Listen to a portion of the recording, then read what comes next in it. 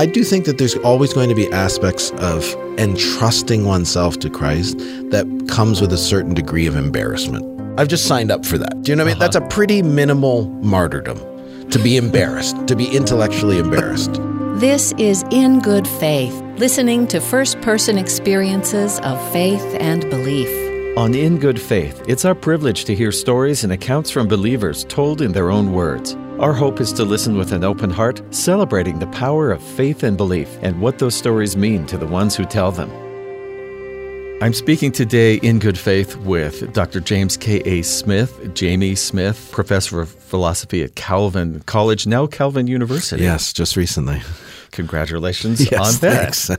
Thank you for coming in and speaking with me today. Oh, it's such a treat. Thank you. Dr. Smith is the award-winning author of Who's Afraid of Postmodernism, Desiring the Kingdom, You Are What You Love, The Spiritual Power of Habit, and On the Road with St. Augustine, and How Not to Be Secular. I suppose a sidebar would be, I'd love to know how you work all the writing in with your lecturing and your academic work. Yeah. Well, I mean, one of the blessings of being an academic actually is it's kind of your job to write. So it's built into my time. One of the things I've done is, for me, teaching is research. So the classroom is the laboratory where you're trying out the ideas and the first draft, so to speak. So it's worked out well. And before we get into your faith journey, because you have a background in philosophy as well, when did you decide to think? That may seem silly. We all think, right? But because you do so much, to me, serious pondering upon the world and upon us as believing or non-believing beings, at some point it feels like you decided to put in the intellectual effort. Tell me about that.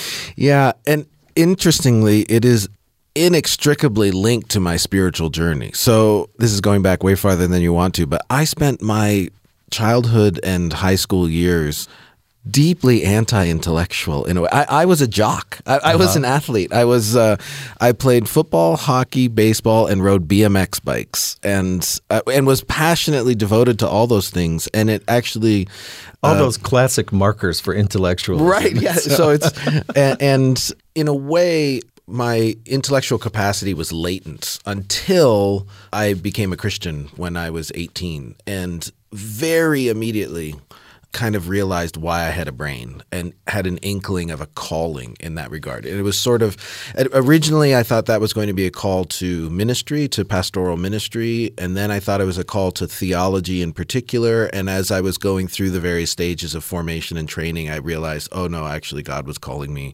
to be a philosopher for the sake of the church and the world, and that's kind of – took off from there. My wife still teases me. She's like, well, why do people care what you think? Which, fair enough. Just because you do doesn't mean that we have to. Exactly. Yeah. So that keeps me having to be persuasive. Will you tell me about what, if any, faith background you had before becoming a Christian, as you say, at age 18? I grew up in southern Ontario in Canada, a couple hours west of Toronto, in a rural community that was, I would say, sort of vaguely culturally Presbyterian. So I didn't grow up an ardent atheist or anything like that. I think I probably assumed God existed. It just didn't make any difference. And it was a very blue-collar experience as well. So I grew up a very, very blue – neither of my parents had graduated high school. So I didn't grow up in an intellectual environment at all. There were no books in my house.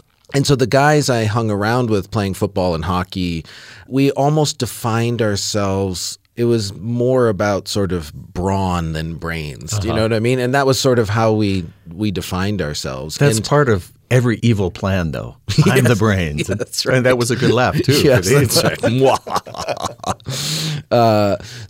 I think it was just maybe anti-intellectual is too strong. Just intellectual, just, not caring about ideas. And if somebody did, we tended to sort of mock them, or because I do remember when I started getting serious about ideas in my last year. When I grew up in southern Ontario, if you were going to go to university, which had always been an aspiration for me, I actually spent my high school career wanting to be an architect. So there's a weird combination of things going on here. But for me, I imagine that as an artistic endeavor.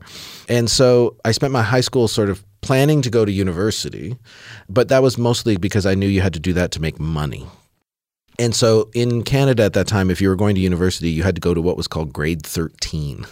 And that was the year that I actually came to faith. And as I started kind of awakening to ideas and caring about them, you could also just feel the marginalization take place from my friend group, which was – so there was sort of something at stake in doing – now, it was also because I became a Christian, which also wasn't very cool.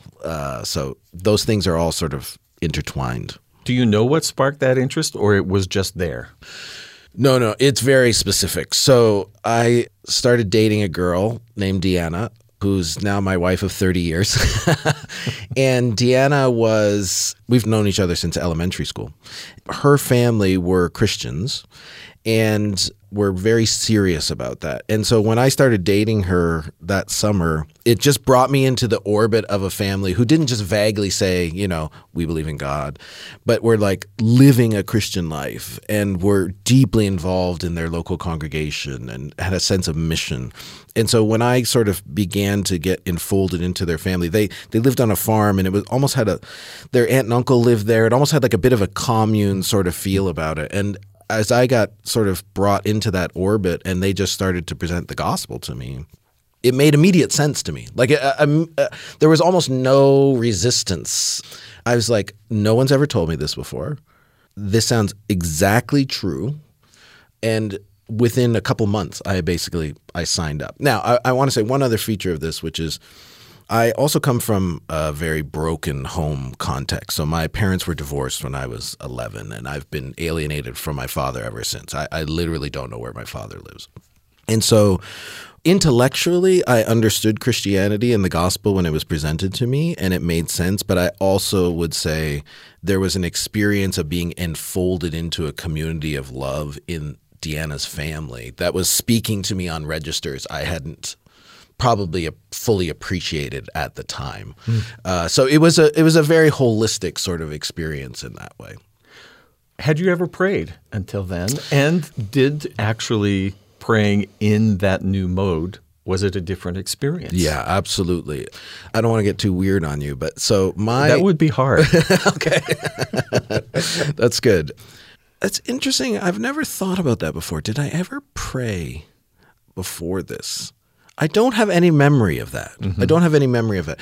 I grew up in enough, Canada at this time, this is in the still in the mid 80s, late 80s in Canada, there would still be a kind of cultural Christianity that would be in some of the water. Like we still had religion in the public school and things like that.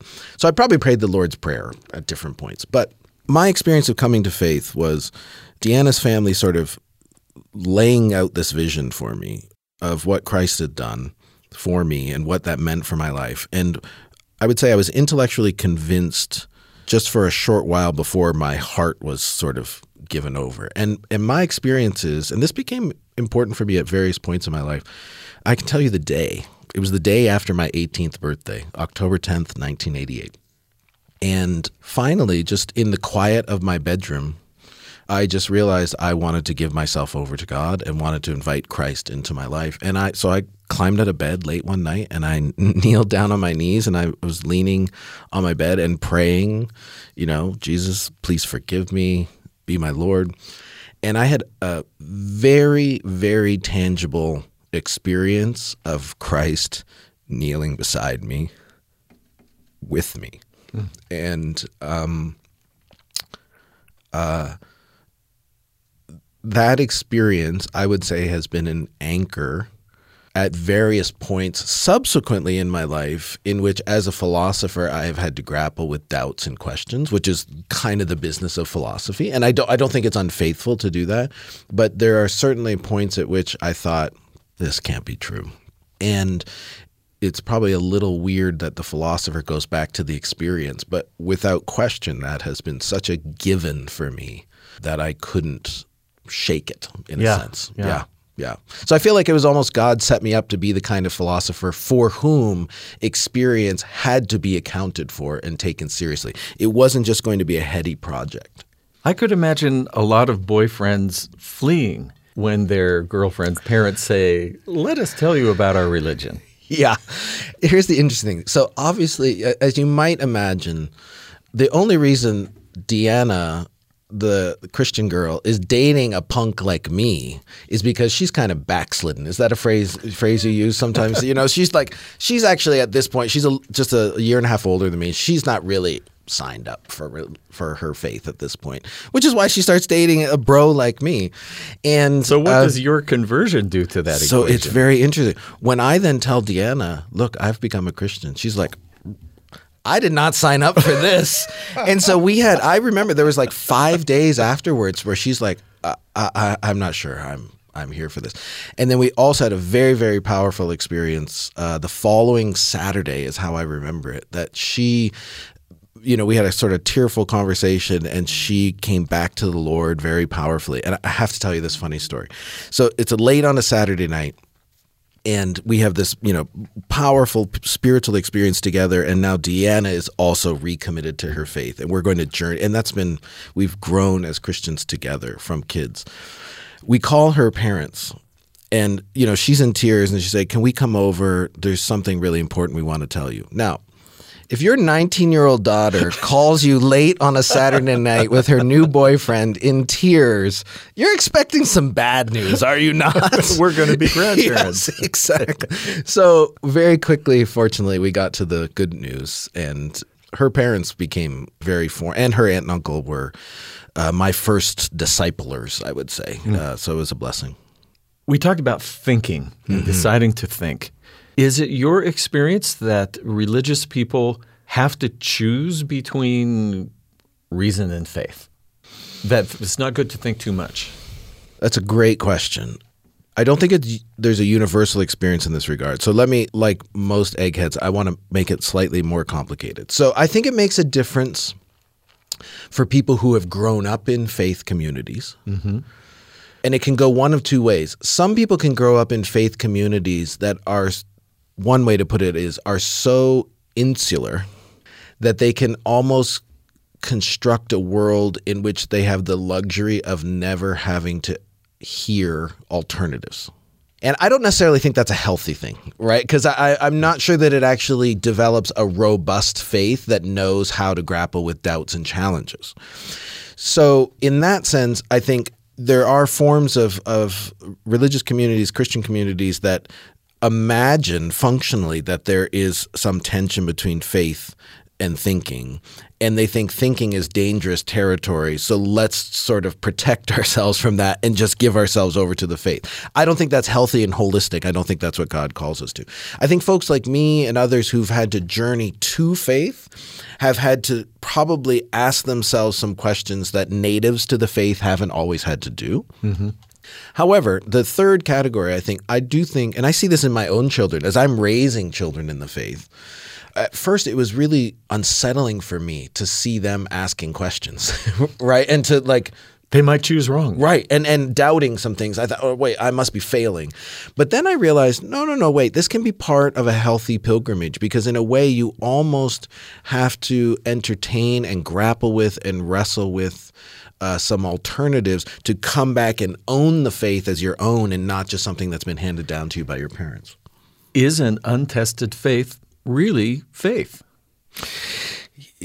It seems like faith always has to have some component of not being objectively provable. Yeah, that's a good point, right? So that there's a trust, right? There's a trust. In fact, that's the word I translate faith to when I'm listening is trust. It's exactly what in the New Testament, the Greek word for faith is pistis, and that's what it means. It's trust. It's actually entrusting yourself to something, which means you don't have it all figured out.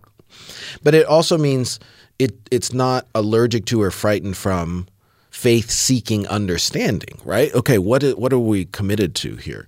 So yeah, I think it's interesting the way when you put it like that, unexamined faith is not really faith.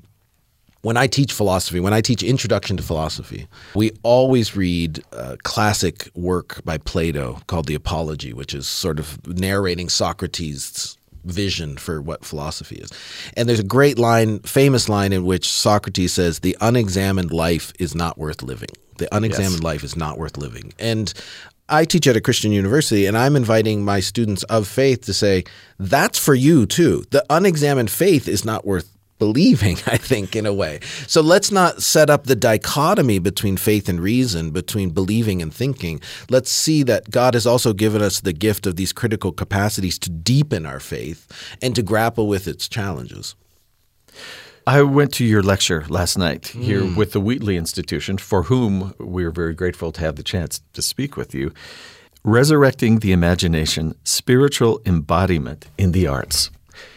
And it was very inspiring for me to hear and to consider what you were saying about ways that art can inform us spiritually.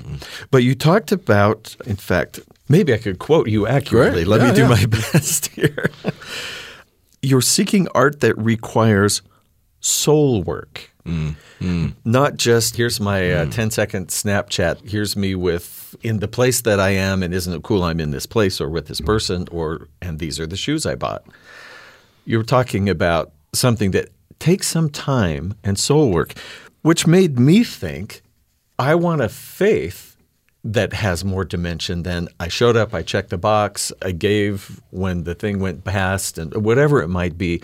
I want a faith that requires soul work. Yeah, absolutely. Absolutely. And I think in my journey over the time of faith, right? Like this is such an ongoing pilgrimage.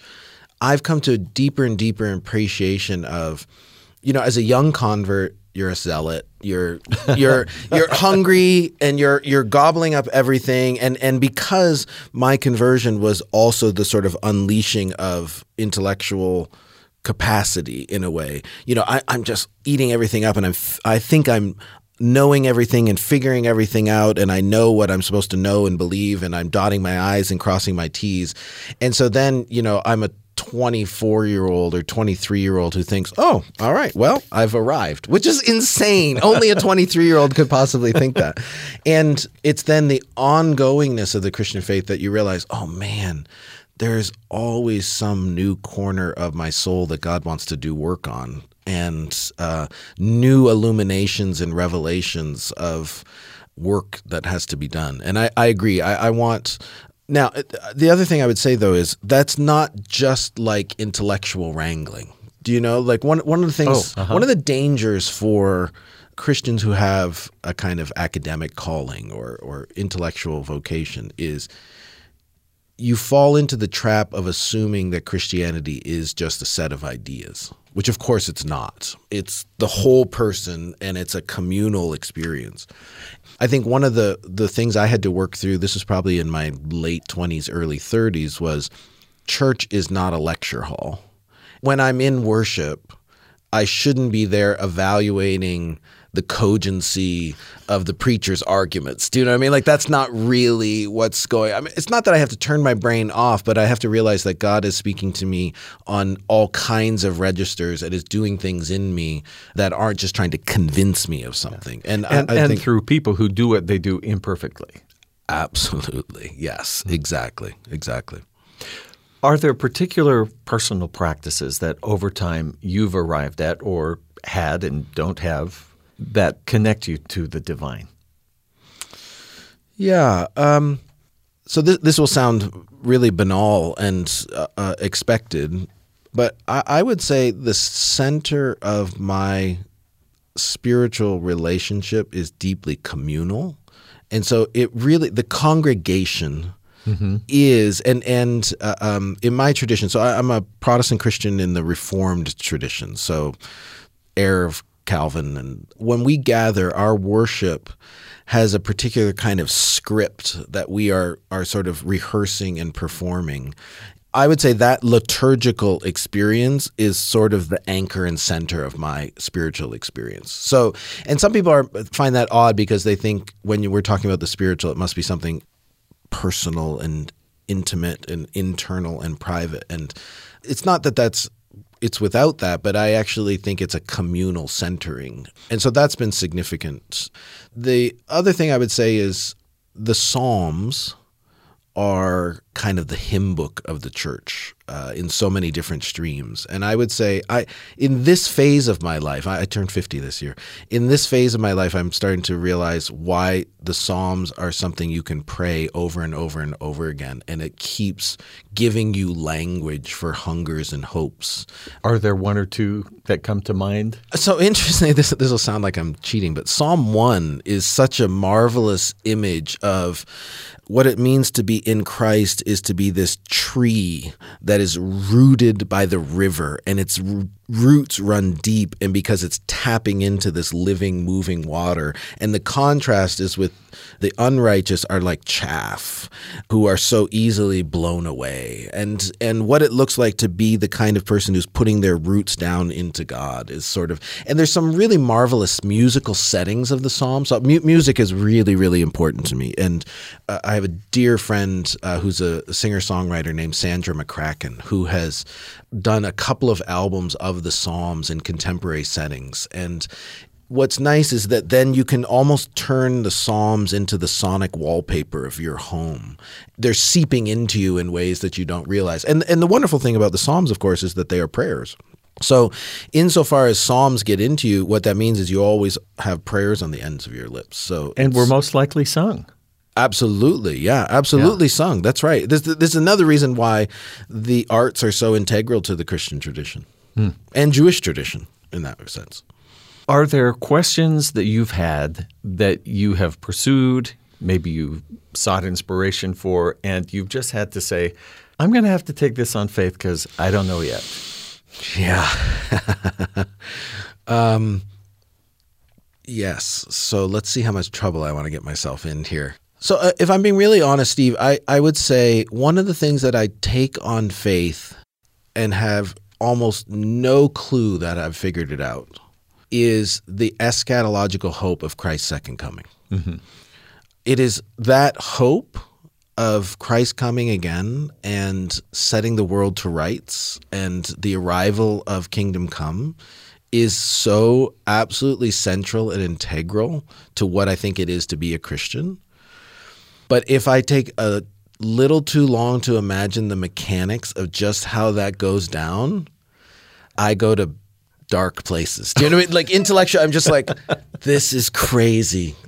I just can't picture it. And so it's a non-negotiable for me. I do think that there's always going to be aspects of entrusting oneself to Christ that comes with a certain degree of embarrassment. I've just signed up for that. Do you know what I mean? That's a pretty minimal martyrdom. To be embarrassed, to be intellectually embarrassed. Is there a patron saint for that? I don't think that's there a good is. question. No. He was just mildly embarrassed. Soren Kierkegaard might be the example. And so that's one thing that just, it's one of those, and it's exactly the kinds of questions that children ask you. The questions children ask are the hardest questions. And so that's one area.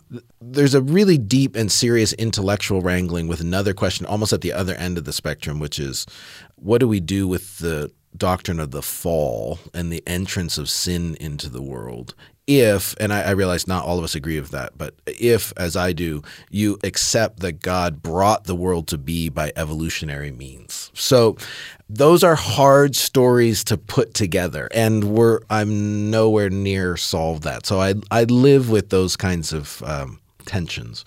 And I would also say the question of religious diversity is still just an ongoing.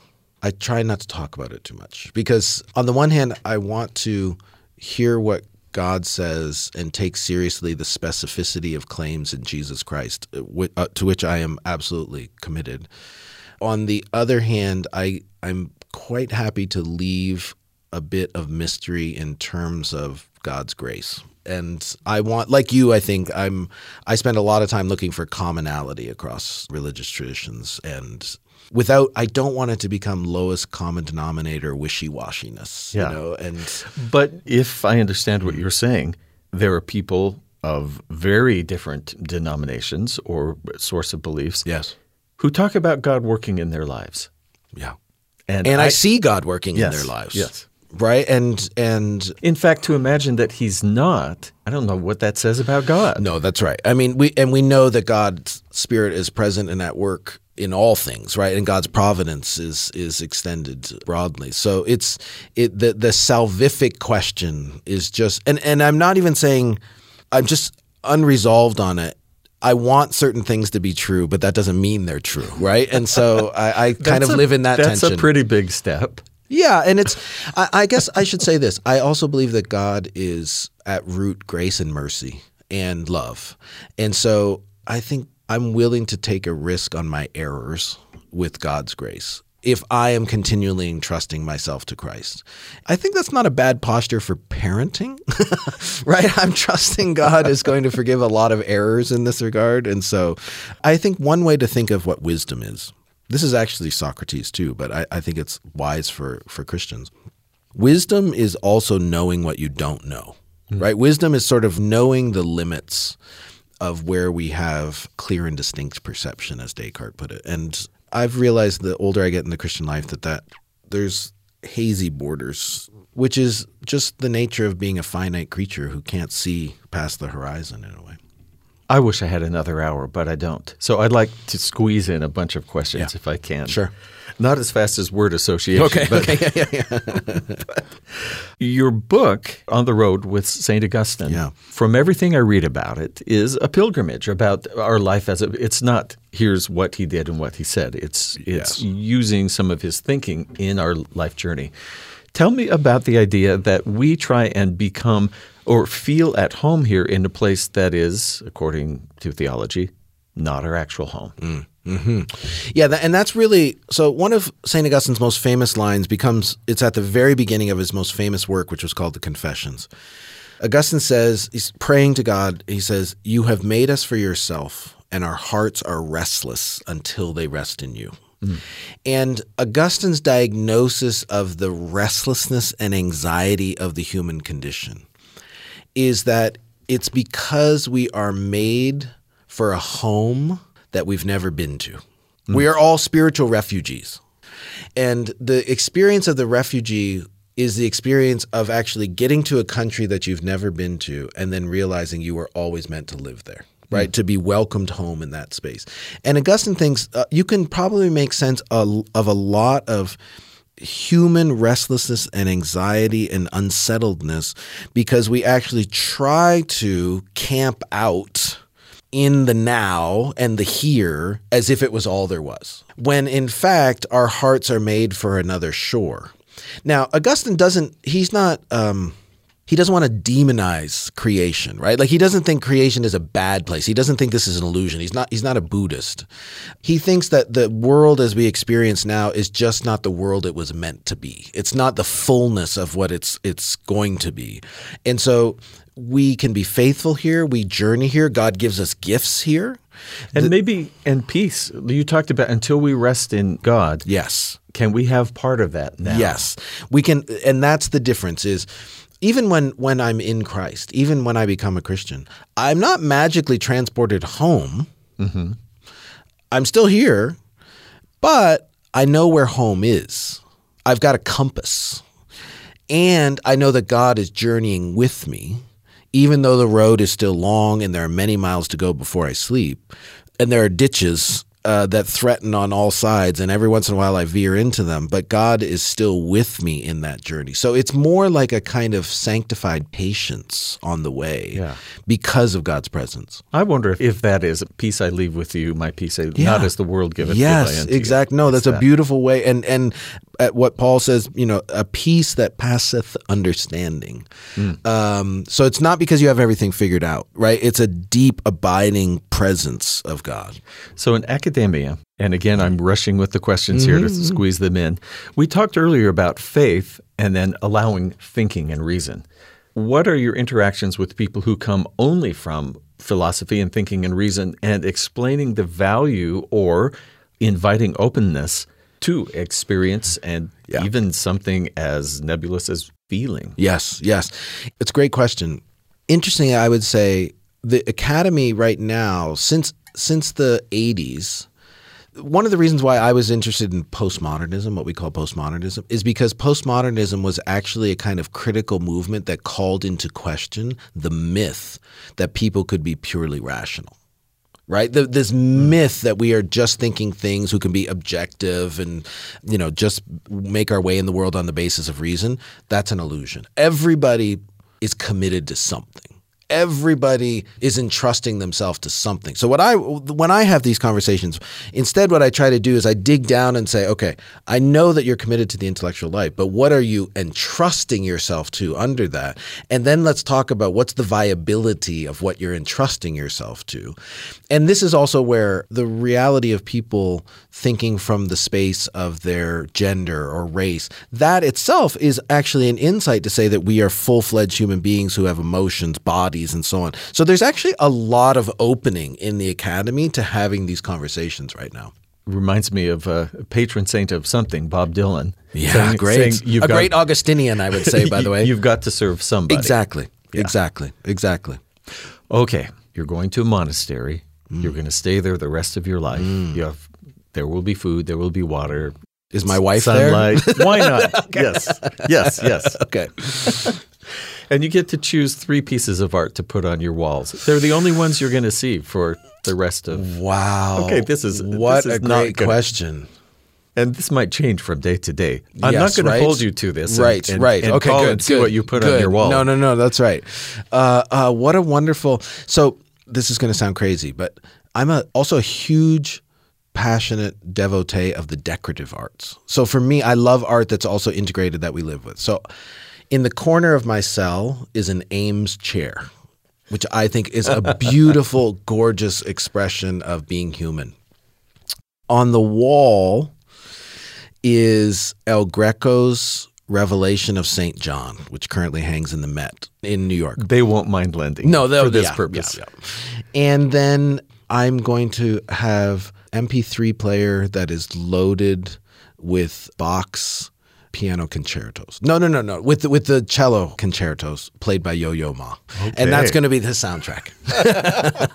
Well, good. This is quite a good life. Yes, yeah. That sounds pretty good, actually. That could be a nice vacation. Now, here you are from a Calvinist background, though, and you walk into a church and there is not a triptych on the altar. No. Right. But art is part of your worship and part of your spiritual life. Yeah.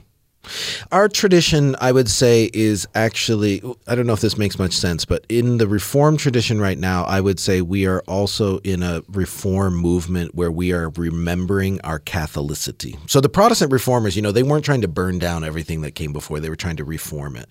Unfortunately, that then turned into a turn away from everything that came before.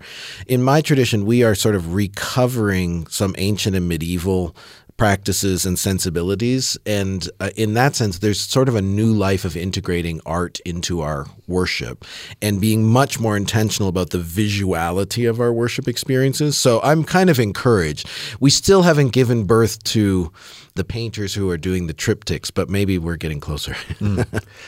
Dr. James K.A. Smith has been speaking with me in good faith today. Jamie, thank you so much. Such a treat. Thanks, Steve. Thanks for tuning in to In Good Faith. That's our time for today, and thank you to our guest, Dr. James K.A. Smith, for generously sharing his stories and his faith. And thank you to the Wheatley Institution for sponsoring and arranging his visit here on the BYU campus. Find out more at wheatley.byu.edu. You can hear the full interview on our website, byuradio.org/ingoodfaith, or on our podcast. In Good Faith is committed to the idea that we all benefit from hearing people of widely varying backgrounds share their personal experience with faith and belief. In fact, we think people with such experience deserve some of our best listening. Our email, ingoodfaith@byu.edu. Twitter, @ingoodfaithbyu. In Good Faith is a production of BYU Radio. I'm Stephen Kapp Perry. I hope you'll join me again soon, right here in Good Faith.